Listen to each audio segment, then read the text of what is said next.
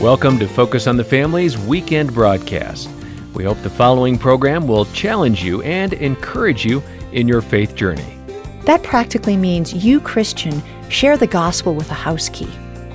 That practically means you, Christian, share the gospel with an invitation that, hey, you know what? Christmas, Easter, Thanksgiving, my house. There's no question about where you're going to spend your birthday. You're my brother. You're part of a family, and the Christian community exists sometimes on what I like to call a starvation diet of community. Well, that insight about the importance of community comes from Dr. Rosaria Butterfield, and she believes that many Christian families today are missing a powerful, life-changing ministry opportunity.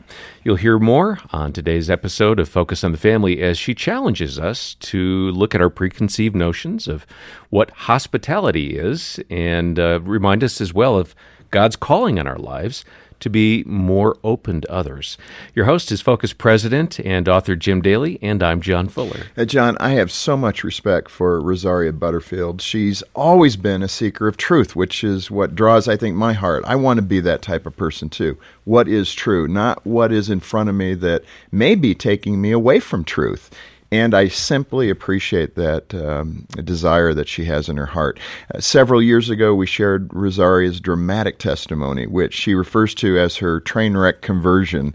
In the late 90s, she was professor of English and queer theory at Syracuse University in New York. She was living proudly as a lesbian and feminist, and she was an outspoken advocate for LGBT rights. Rosaria had abandoned the faith of her childhood and had little or no interest in God, the Bible, or Christians, whom she considered to be the enemy.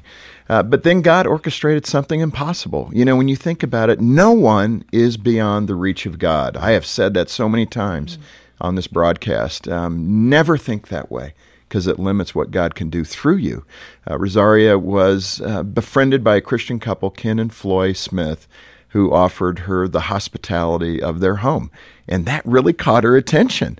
That's what cracked her heart open. And over time, that simple act changed everything. And as you said, Jim, Dr. Butterfield has been on this broadcast a couple of times, one of our most popular broadcast guests whenever she's on. She's an author, speaker, pastor's wife, and a homeschooling mom. And of the books she's written, today we're going to really zero in on this one. The Gospel Comes with a House Key, Practicing Radically Ordinary Hospitality in Our Post-Christian World. Rosaria, welcome back to Focus on the Family. Oh, thank you so much. It's always an honor and privilege to be here with you. It's just good to see you. My heart is leaping inside because it's so much fun. I just love the way you think and what God has done with your life. And what a background. And we're not going to cover all that ground. We're getting into a new direction today. But I so appreciate what the hand of God has done in you, in your husband, in your family. Praise God. And it's a powerful testimony. In fact, if the listeners missed it, you can get it through Focus on the Family. We'll link over to the download, yes. Because it is something that you should share with friends. It's one of those amazing stories of God's work in someone's life. Help us understand why you are so passionate about hospitality. You know, we read that in Scripture and we think, be kind, be joyful, be hospitable. Okay, and we keep moving. But it is a key to unlocking the heart of especially non-believers. And it's also connected to what it means to be a radically converted person in this post-Christian world. Why? Here's why. When I share with people what Ken and Floy Smith did for me in my conversion process. Now, I don't believe that I'm discipled into conversion. I don't believe that, it was a casserole that brought me to faith. It was the Spirit of God. Yeah, this is which love. is a supernatural, the power of heaven coming down to save a sinner like me. But the highway that traveled on was Ken and Floy Smith's tireless Christian hospitality. I was in their home at least weekly for 2 years. And while in their home, I would argue with them. And after I would argue with them, I would go back to campus where I was a professor at Syracuse, and I would demean them. I would mock them. And I would go back the next week and do it again. Why did you say yes? I mean, what? Well, because I was doing research on a book for the religious right, and I thought of Ken Smith as my unpaid research assistant.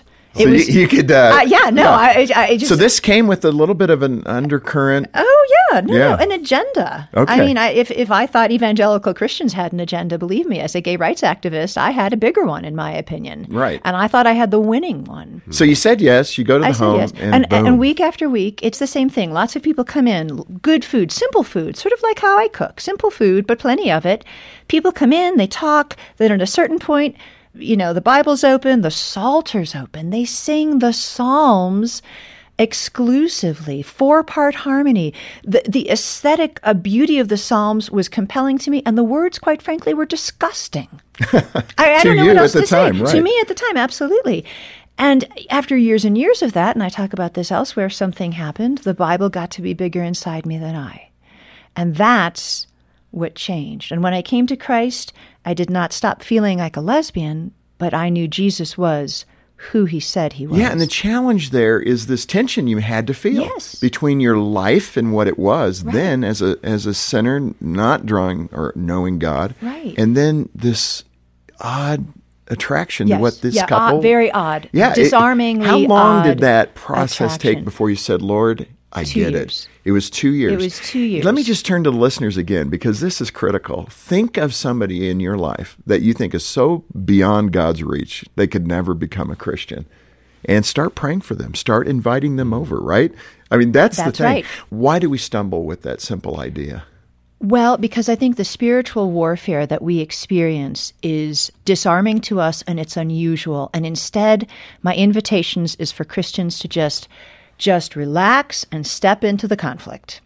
But I think that we want it to be nice. We want to have a nice dinner. We want the table settings to match. We don't want the cat to have a hairball as soon as the guests come in. We want, and we certainly don't want our guests to be potentially offended. We don't want our guests to offend us. We have lots of anxiety, and this is spiritual warfare. And instead, I think what we need to do is what Ken and Floy Smith did. They said, you know what?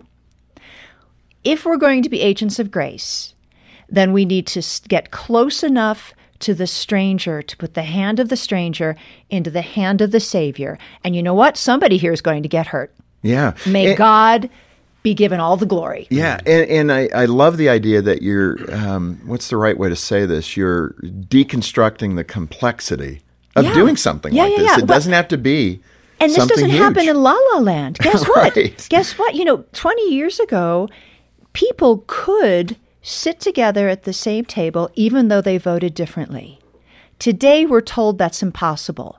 A good question is why? And those are some of the things that I try to unpack in this book and some of the practices that I think are necessary. But here's what I know. As I've shared with people my testimony, and I share with you what Ken and Floy Smith did for me, I have so many people just walk away rich, young ruler style. And they say, wow, they're super Christians. I could never do that. And I'm here to say, I think I don't think anybody's called to be a super Christian, but I think we're all called to set our boundaries a little differently. Yeah. In the past, we've set them according to our checkbook and according to our calendar. In a post-Christian world, we're called to set them according to the blood of Christ. Ken and Floy Smith were just a little ahead of the game. Yeah, but it's where we should all be. And that's why I like the subtitle of your book, which is Radically Ordinary Hospitality. Describe what that looks like day to day. Yeah. Well, day to day, it means two things. First of all, conceptually, it means always looking at the objective of the Christian life, the purpose, your purpose for being here.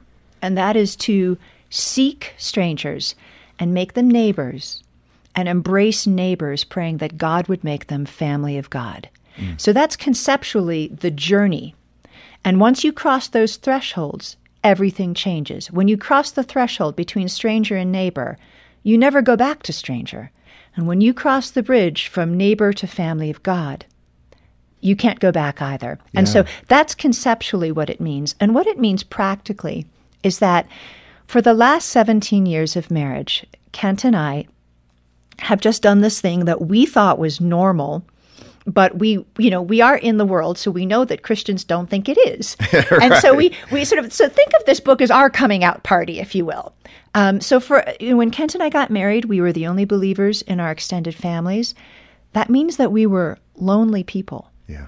And our commitment to family of God meant that we believed that our home was a place where a family of God gathers, not by invitation only, but organically and regularly. So we started practicing daily hospitality with our family of God from the very beginning of our marriage. One of the nice little old ladies in the church had bought us one of those little guest books that you fill out. Well, after 4 months of marriage, we had filled it up entirely. Oh. And we looked at each other and said, we're going to throw this sucker away. Get a new one. No, we're never going to get a new one because we're going to have God keep these tallies. Oh, wow. Because there's something about keeping these tallies that is going to spook us. Because we were noticing then a crisis of loneliness in the church. And, part of how the post-Christian world became a post-Christian world is the secular world capitalized on some real sin issues in our church. I'm not talking right now about sexuality. Right. I'm talking about cold hearts.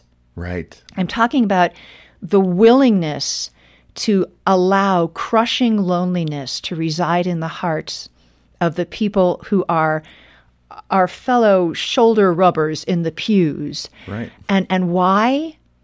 Well, because it was a sin that just went under the radar. We started to feel that our time was our own, that our homes were our castles, and that really the scriptural command that the gospel would come with 100-fold practical, nurturing connections within the family of God, and that's in Mark chapter 10. We might get to that in this conversation.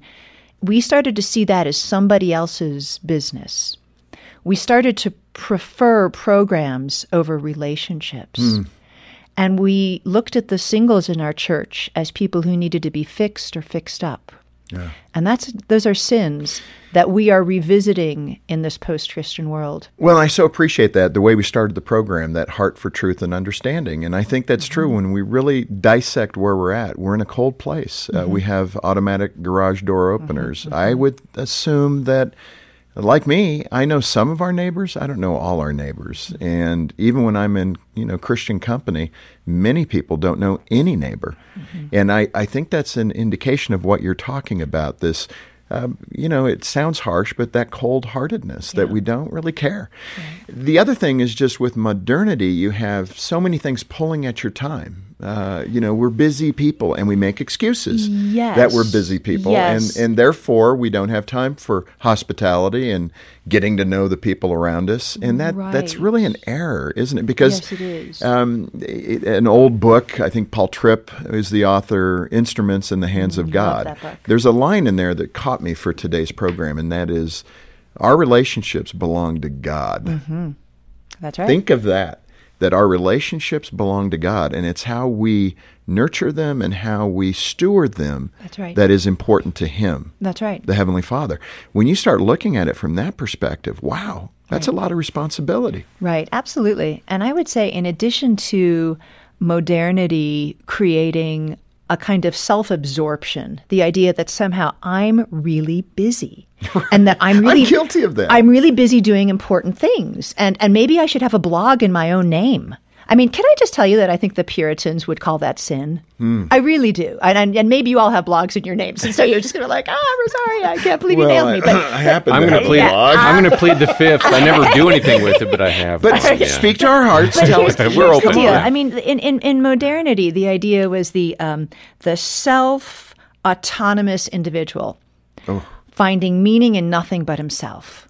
That's the American creed. But now we're at even a more dangerous place because we've moved from modernity to post-modernity. And we are now in a place where we have the quote-unquote intersectional person finding purpose and meaning in nothing but victimhood.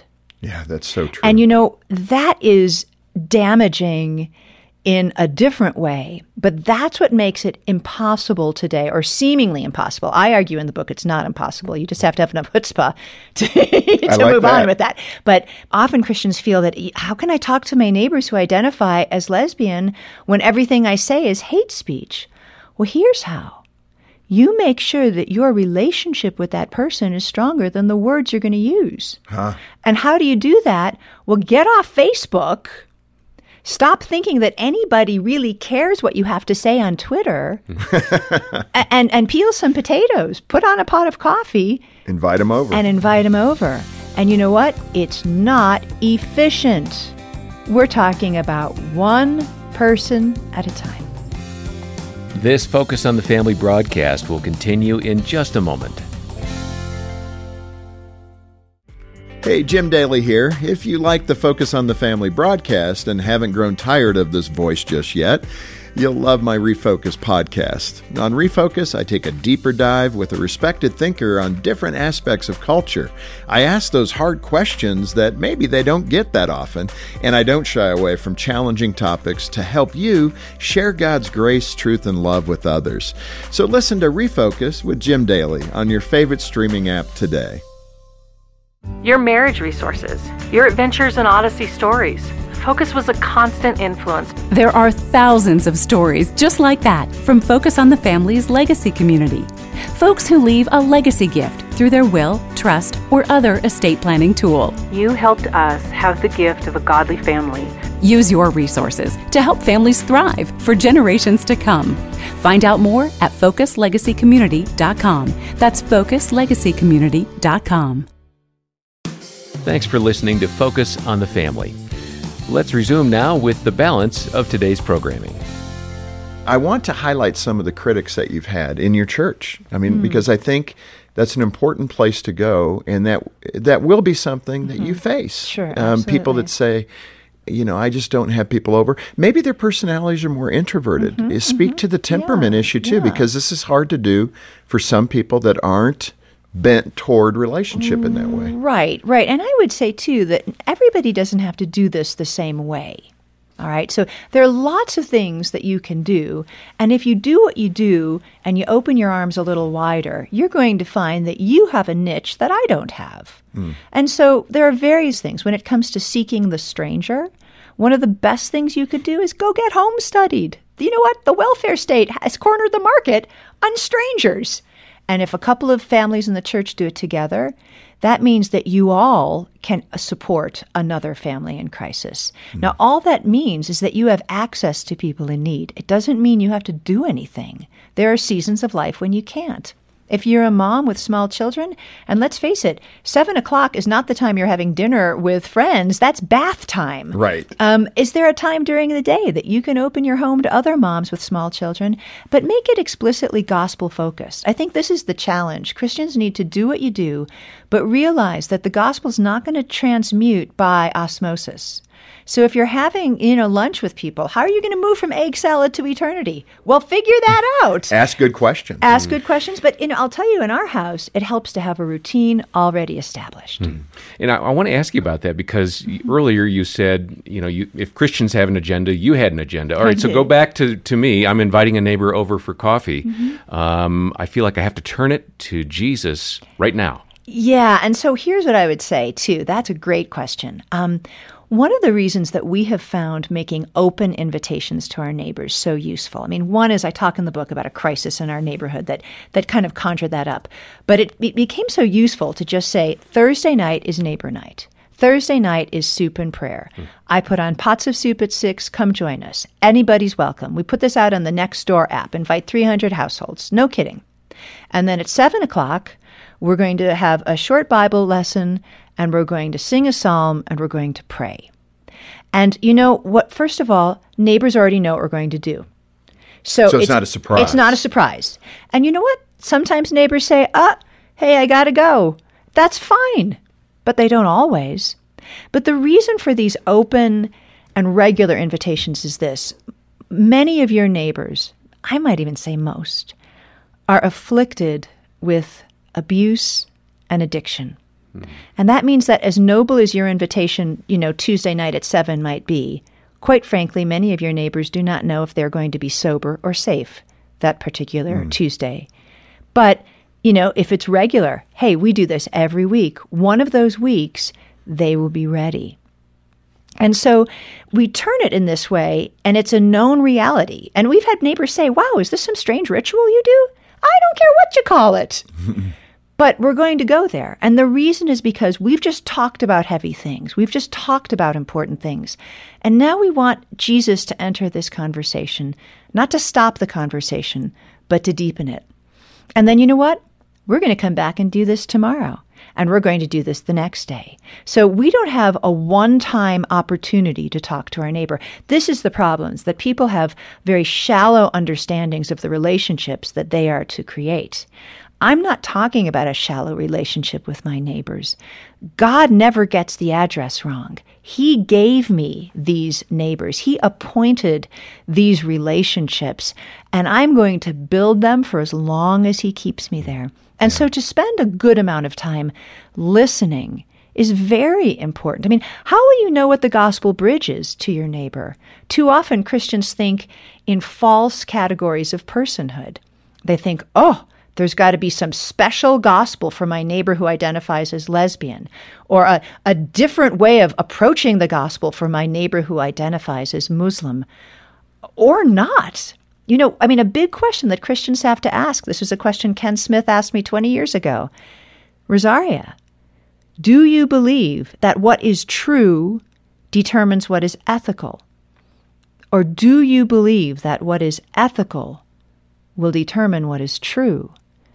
We are all image bearers of a holy God, every single person. I don't care what category you have slapped onto yourself. There's only a few that are going to survive eternity. We know the Word of God will survive eternity, so we want to make sure that our neighbors who might never hear it elsewhere will hear it from us. But here's what we need to also remember. Life is hard. And some people have one cross to bear, and others have 10. So rather than pretending that the Christian life is democratic, why don't we just work hard to roll up our sleeves and help carry some of those crosses? Well, and here's the issue with that. It's hard work. Yes. And this scripture that comes to my mind, Rosaria, is, do these good deeds so that they'll honor your Father in heaven. It doesn't say these good words. That's right. Do these good Amen. deeds, because through those deeds, someone's heart typically is opened. Even the most crusty of hearts Absolutely. is opened in that way because they see what's real. That's right. When somebody's willing to do the word, That's right.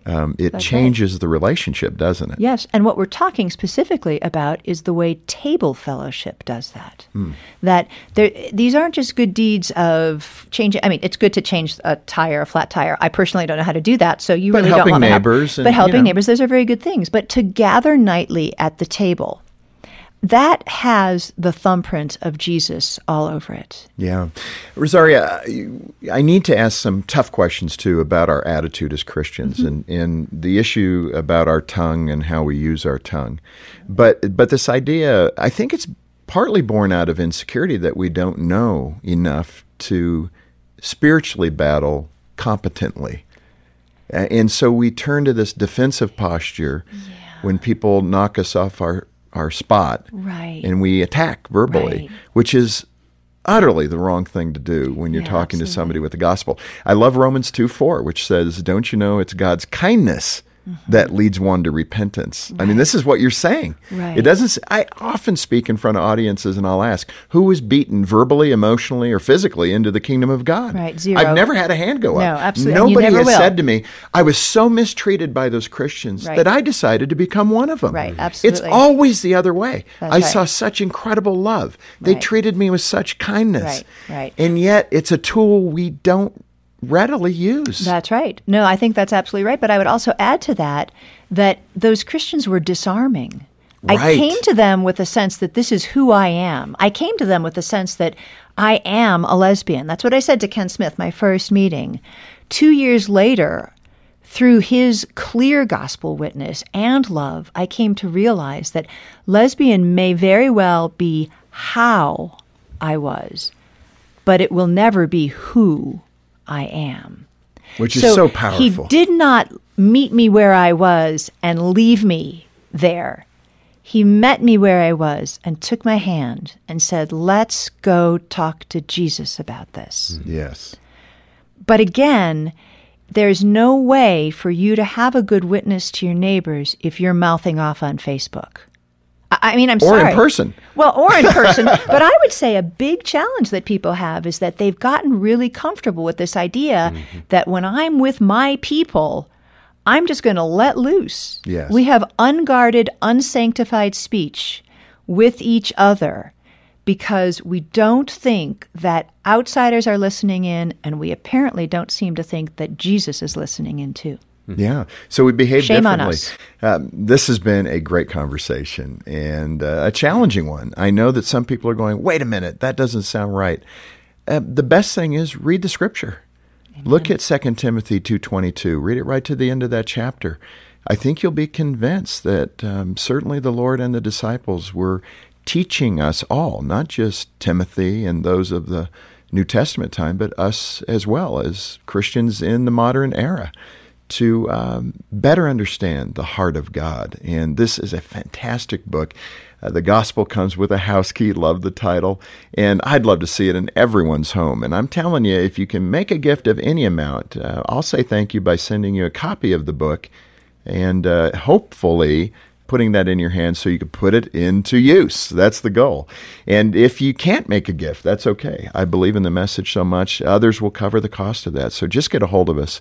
And let's get this into your hands so you can better understand the heart of God. Rosaria, thank you so much for being with us. It's my pleasure. Thank you so much. And one more thing for our listeners, if you wish you could go deeper on challenging topics like this about faith and living out God's truth in a culture that's moving far away from God's best, I want to invite you to join me for my bi-weekly Refocus podcast.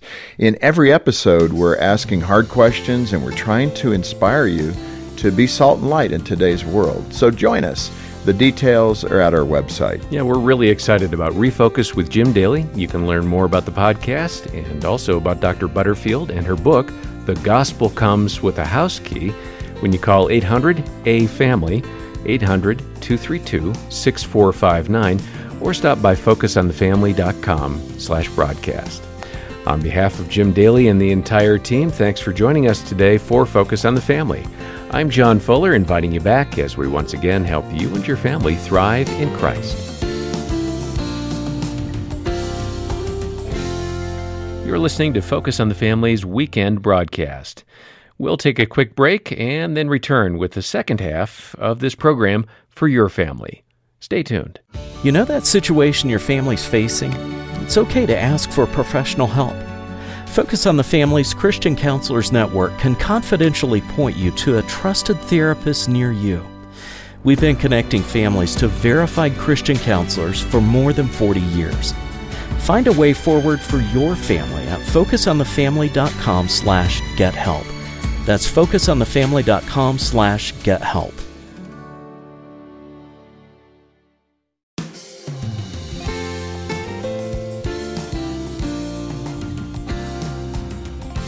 If we're going to be agents of grace, then we need to get close enough to the stranger to put the hand of the stranger into the hand of the Savior. And you know what? Somebody here is going to get hurt.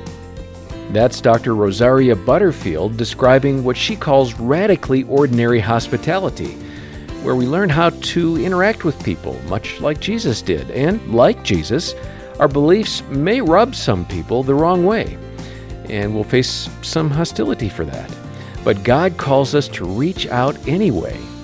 Today on Focus on the Family, Dr. Butterfield returns with more on this very important topic, and your host is Focus President and author Jim Daly. I'm John Fuller. John, I'm sure most of us view hospitality as a great idea, really important, but often it's not a priority. It's just down on the checklist. We'll throw a dinner party here and there, but living it as a lifestyle is the question, and people accessing the gospel through that is really the opportunity.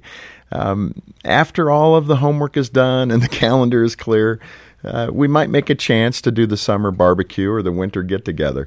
But how do we create that rhythm in our homes where this is a constant thing and that neighbors know this is a place they can come, especially if they're hurt or wounded? That doesn't happen overnight. that happens through developing relationship. And we're going to continue our discussion with Dr. Butterfield today. She's written a wonderful book, The Gospel Comes with a House Key, and it really is an important work to remind us that God is about relationship, pure and simple. And through relationship is how He cracks the crusty heart of the unbeliever and the crusty heart of the believer. Yeah, I really appreciated the emphasis on being open on a regular basis, as you just said, Jim, because I think every year ends, and I kind of look back and figure, I missed the barbecue chance. You know, I missed the one time of the year to have everybody over, and so there's some really good content in the first part of our conversation. Go ahead and get that.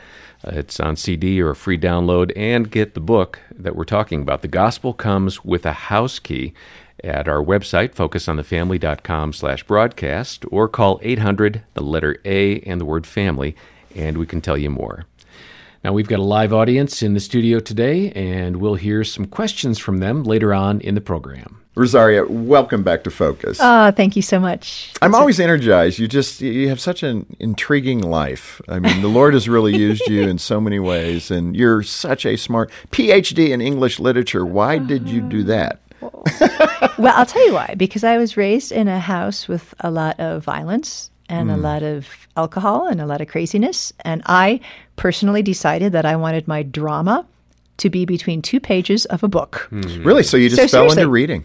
I did. And I love the human story, but living it in the rawness that happens apart from mediation in Christ could just kill you. You know, knowing your story and having you here on previous broadcasts and talking about that, it's intriguing to me how the Bible illuminated for you. As a PhD in English literature, you're reading in exceptional works in the Bible. I mean, these incredible thoughts. Describe that as a person who is a word person. Right. How did that pop for you? Right. Well, I was a word person who was not trained in the evangelical church. So nobody told me I'm supposed to read the Bible the way you might read a horoscope or a fortune cookie. So that was actually my great blessing, is that I actually looked at it as a book, actually a library of 66 books with a unified biblical revelation. Well, that was the challenge. You know, Ken Smith was saying there's a unified biblical revelation, and almost every word in that description was something I was stumbling over. How do you unify 66 books with all these authors? Well, the biblical answer is it's God-breathed. Right. What do you mean it's a revelation? You know, I'm a reader response critic. I'm a writer of books. Books are made, not revealed. And so I was reading it as a book. I'm trained to read books. And so it's an amazing book. And you just sit down and read the book. If you just sat down today and read Genesis, there would be no question that when God said that the sin of Adam brings death into the world, that sounds very kind of pie in the sky if you read it too slowly. If you read it in one sitting, Adam sins and it's a bloodbath. But the Bible, it became clear to me that if you actually want to taste and see the power of the age to come, you can do that every time you read the Bible. But don't read it like a fortune cookie.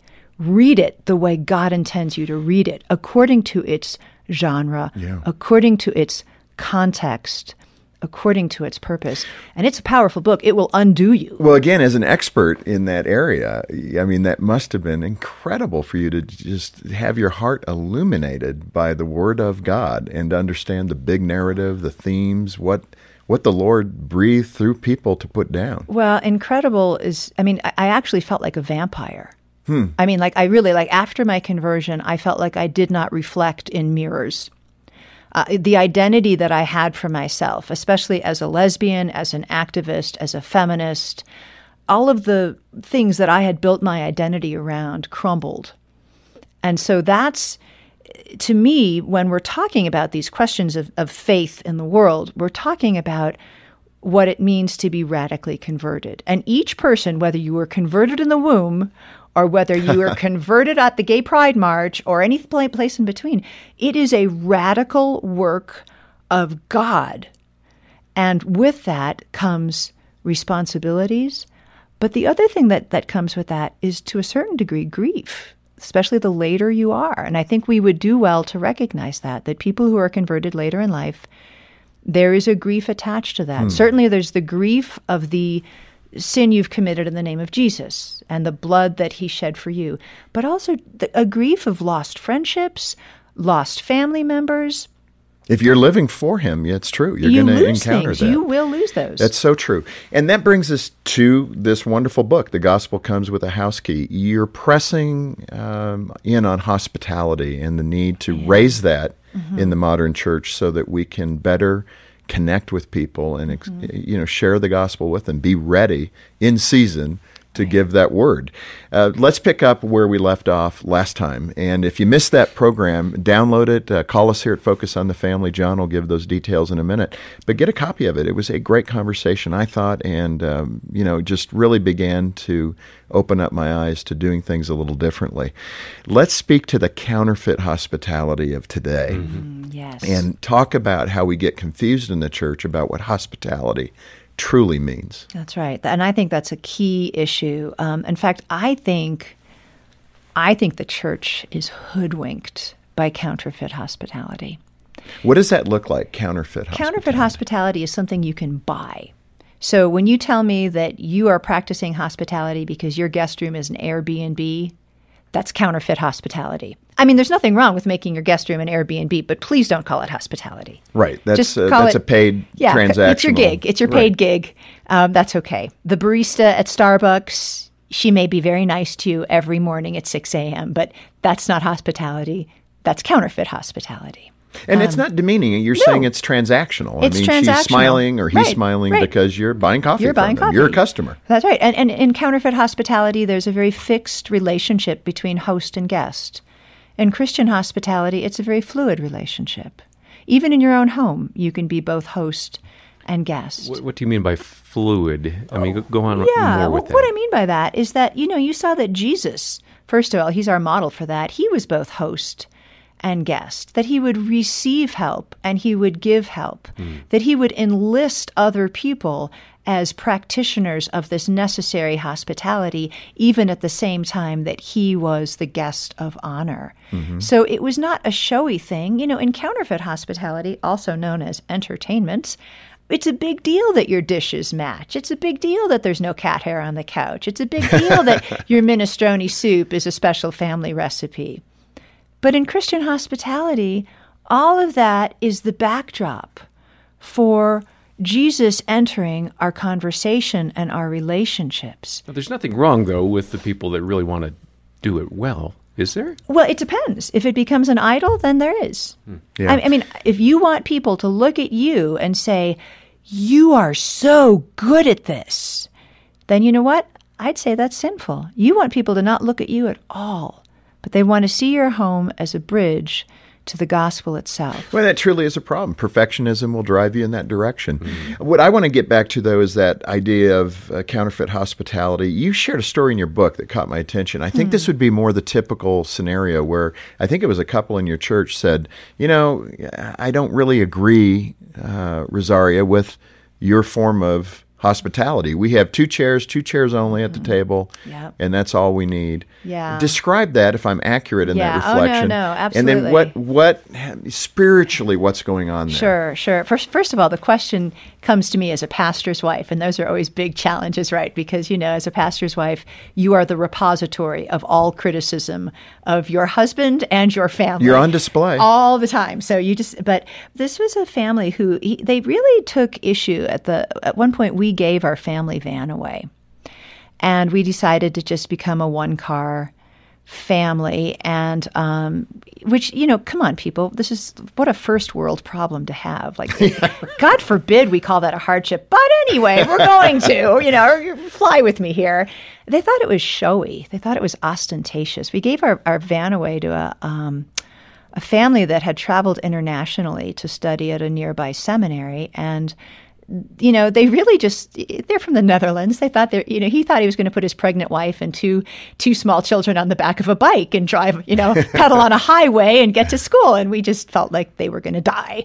And so this was a family that was already doing a slow boil. And then when we started practicing open hospitality and when we started to see conversions from this, when we stopped looking at our own strength to determine what we could do and started doing something else. And that something else would be calling Jesus to help us. But it was all too much. And so, so they were very upset with us. They did a slow boil. And what was their point? I mean, to say we only have 2 chairs. Yeah, their point is that boundaries, they are very important people.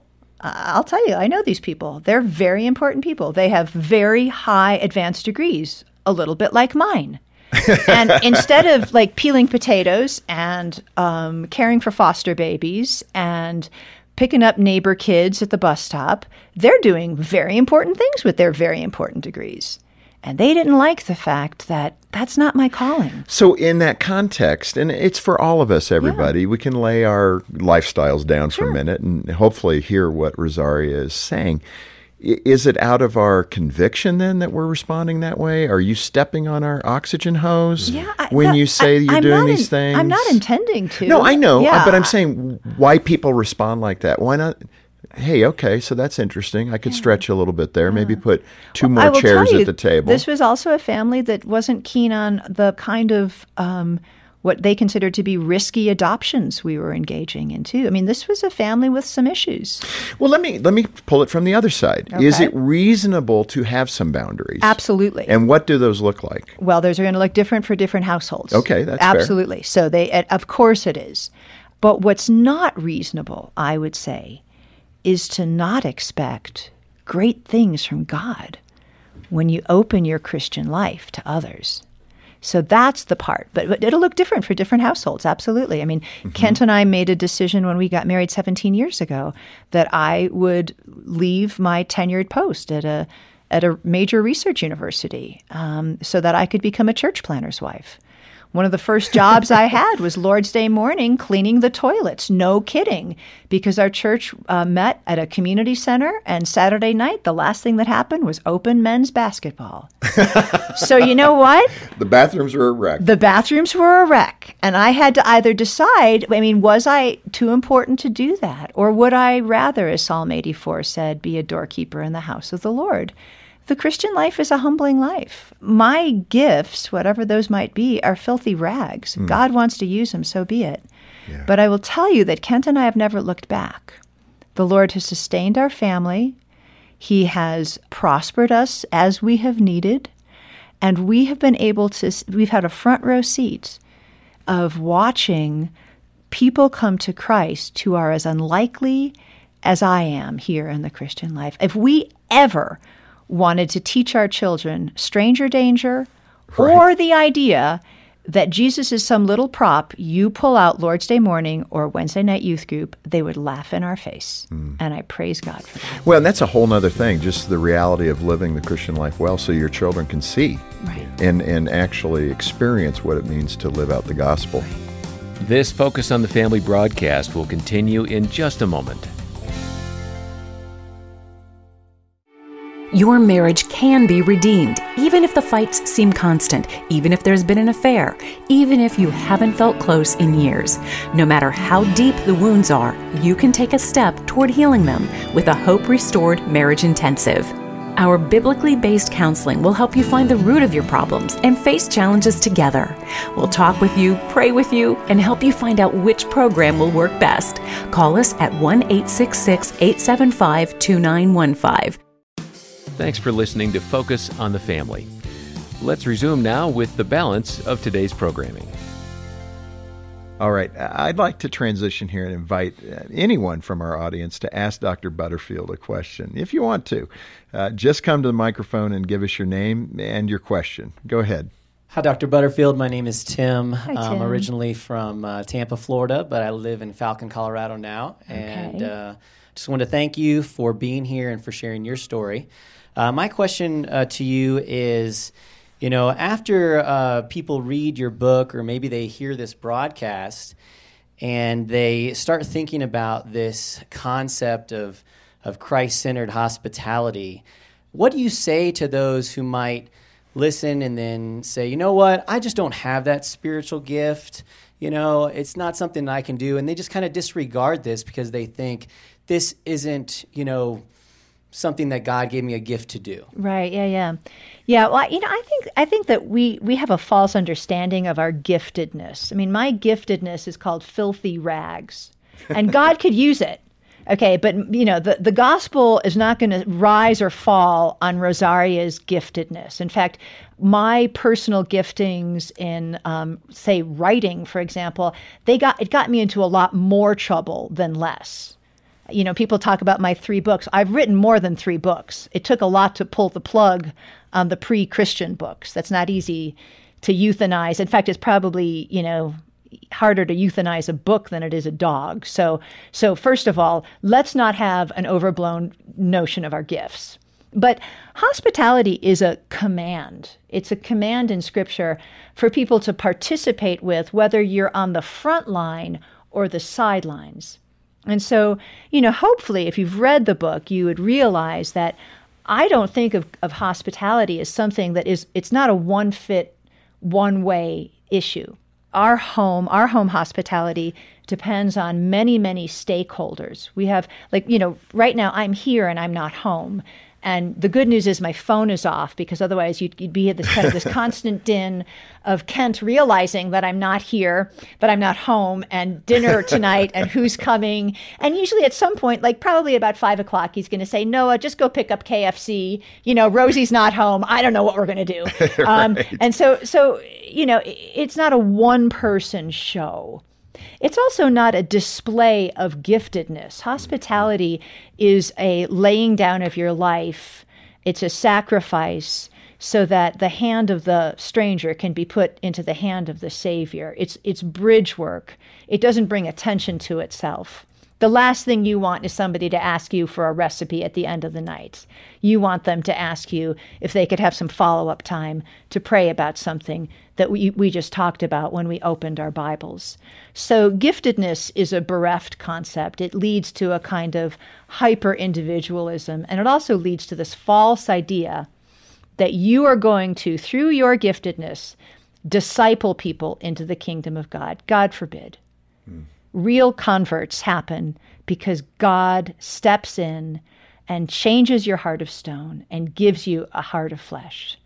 And if we appeal to the language of giftedness, we are appealing to this idea, and it's a terrible, terrible idea. And it's one that says if you're convinced by the gospel, you're also converted unto it. Not true. I spend a lot of time talking to people who court a particular sin. They love their sin. Their sin, and often our sin comes to us without our asking for it.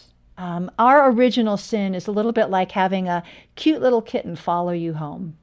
Cute little thing. It's adorable. You bottle feed it, you pet it, you stroke it. Oh, its stripes start to come out. It's lovely. You start to notice it's a tiger. And you do know that might be a problem.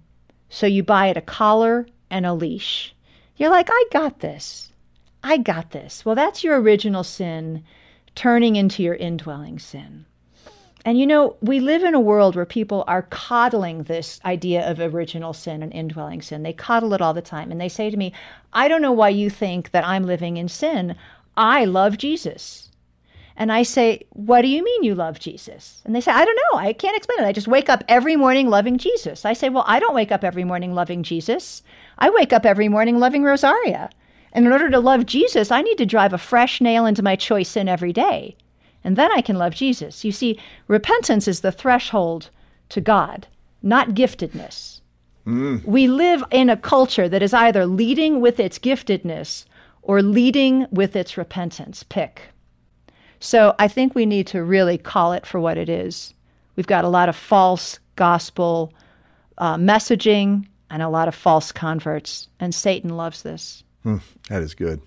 Good morning, Dr. Butterfield. Good morning. My name is Michael. I'm a local pastor, and I appreciate your transparency. So thank you. Thank you. I'm presently teaching through the Gospel of Mark. And I've made an observation among the congregation. I was curious if you've seen this in your local church or other congregations or other Christians that you're involved with when it comes to sharing the gospel. I do believe, and you've alluded to it, that busyness is a problem. I believe it's one of the cancers of our culture. Yep. And but I've also, there's a perception I see in our local congregation of I think it's a false perception, but it's one of autonomy. And that, I have the right to make these decisions, and I have freedom, and there is truth in that. But it's acted as though, or perceived, I should say, as I'm autonomous. I can make these decisions on my own. And I was curious, do you see this in the Christian community? Yeah, absolutely. And I would say it's connected to church culture in a deep way. And so, there are a couple of ways that your life in the body can either inculcate a kind of secular modernist autonomy, or it can inculcate a genuine belonging. And one of the ways that has been really useful to us is to see the keeping of the Lord's Day holy as almost a practice day for Christians for every other day of the week. And so, and I realize this is a touchy subject, right? I mean, and this is why, when I'm telling you, every suggestion I'm giving to you is an extension of a theology. And so if you don't have your theology right, your application is going to be haphazard or haywire, or people are just going to not be able to get behind it. So we're Sabbatarians. We believe in keeping the Lord's Day holy. That means that, when the benediction is still ringing in your ear, instead of everybody scrambling off to their different things, we're actually still hanging together. And we spend the day together. And that often means that, there are 25 people at my house by 6 o'clock. And then neighbor kids come over and neighbors come over because they're not sure what the party is. They don't understand why these Bible-believing Christians, they're the best parties in town. But, there you have it. So I think that the Lord's Day is a really good practice day for setting your priorities in order.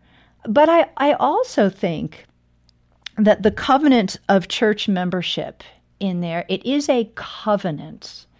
It is not like your YMCA membership. All right, we are accountable to one another in the body. And so I think really rehearsing that and practicing that is helpful. I would say, and again, I get a lot of pushback on this, 1 Corinthians 10:13, no temptation has befallen you except for that which is common to man, and God will give you a way of escape so that you can endure it. What if that way of escape is your home, but your door's locked? Or, you're so busy coaching soccer that day. And again, I'm not railing against soccer, but, it's a matter of priority. Is your covenant of church membership, even if you're a married person, is your covenant of marriage? Is God calling you to use that to better insulate and protect and connect with others? I think the answer is yes. Rosaria, thank you so much for this wonderful book, The Gospel Comes with a House Key. I think it's one of the most important messages for the church right now. And it's just like the Lord to say, bring it back to the basics. I'm about relationship. I want you to be about relationship. So together we can save souls for eternity. Isn't it that simple? Yes. And yet that difficult. And you have put it in reach for all of us through this great book. Now, if you've been listening to our conversation and you're thinking, I can do this, this is something my family should be involved in, I hope you'll contact us and get a copy of The Gospel Comes with a House Key. And if you can send a financial gift of any amount today, we will gladly put this book into your hands. That's our way of saying thank you for supporting this broadcast and all of the resources we are trying to provide for families in crisis. Contact us today and be generous with your support of Focus on the Family so we can achieve that goal. And our number is 800-232-6459. That's 800, the letter A, and the word family. Or you can donate online at focusonthefamily.com/broadcast. And Jim, the content of today's conversation and last time remind me of your new Refocus with Jim Daly podcast. Well, thanks for mentioning that, John. It's true. I have a new podcast where I'm talking with some of the world's most profound and respected thinkers, people who are willing to tackle tough issues in our culture today. And our goal is to help you navigate these issues with faith, grace, and godly truth. Refocus is a biweekly podcast, and we have all the details at our website. Rosaria, it's been so good to have you with us again these past 2 days. Thank you. Oh, it's my pleasure. Thank you so much. And I just praise God for the ministry here at Focus on the Family, and it's my honor to partner with you whenever you all call me back to Colorado. Yeah, that's it. It'll be soon. On behalf of Jim Daly and the entire team, thanks for joining us today for Focus on the Family. I'm John Fuller, inviting you back as we once again help you and your family thrive in Christ.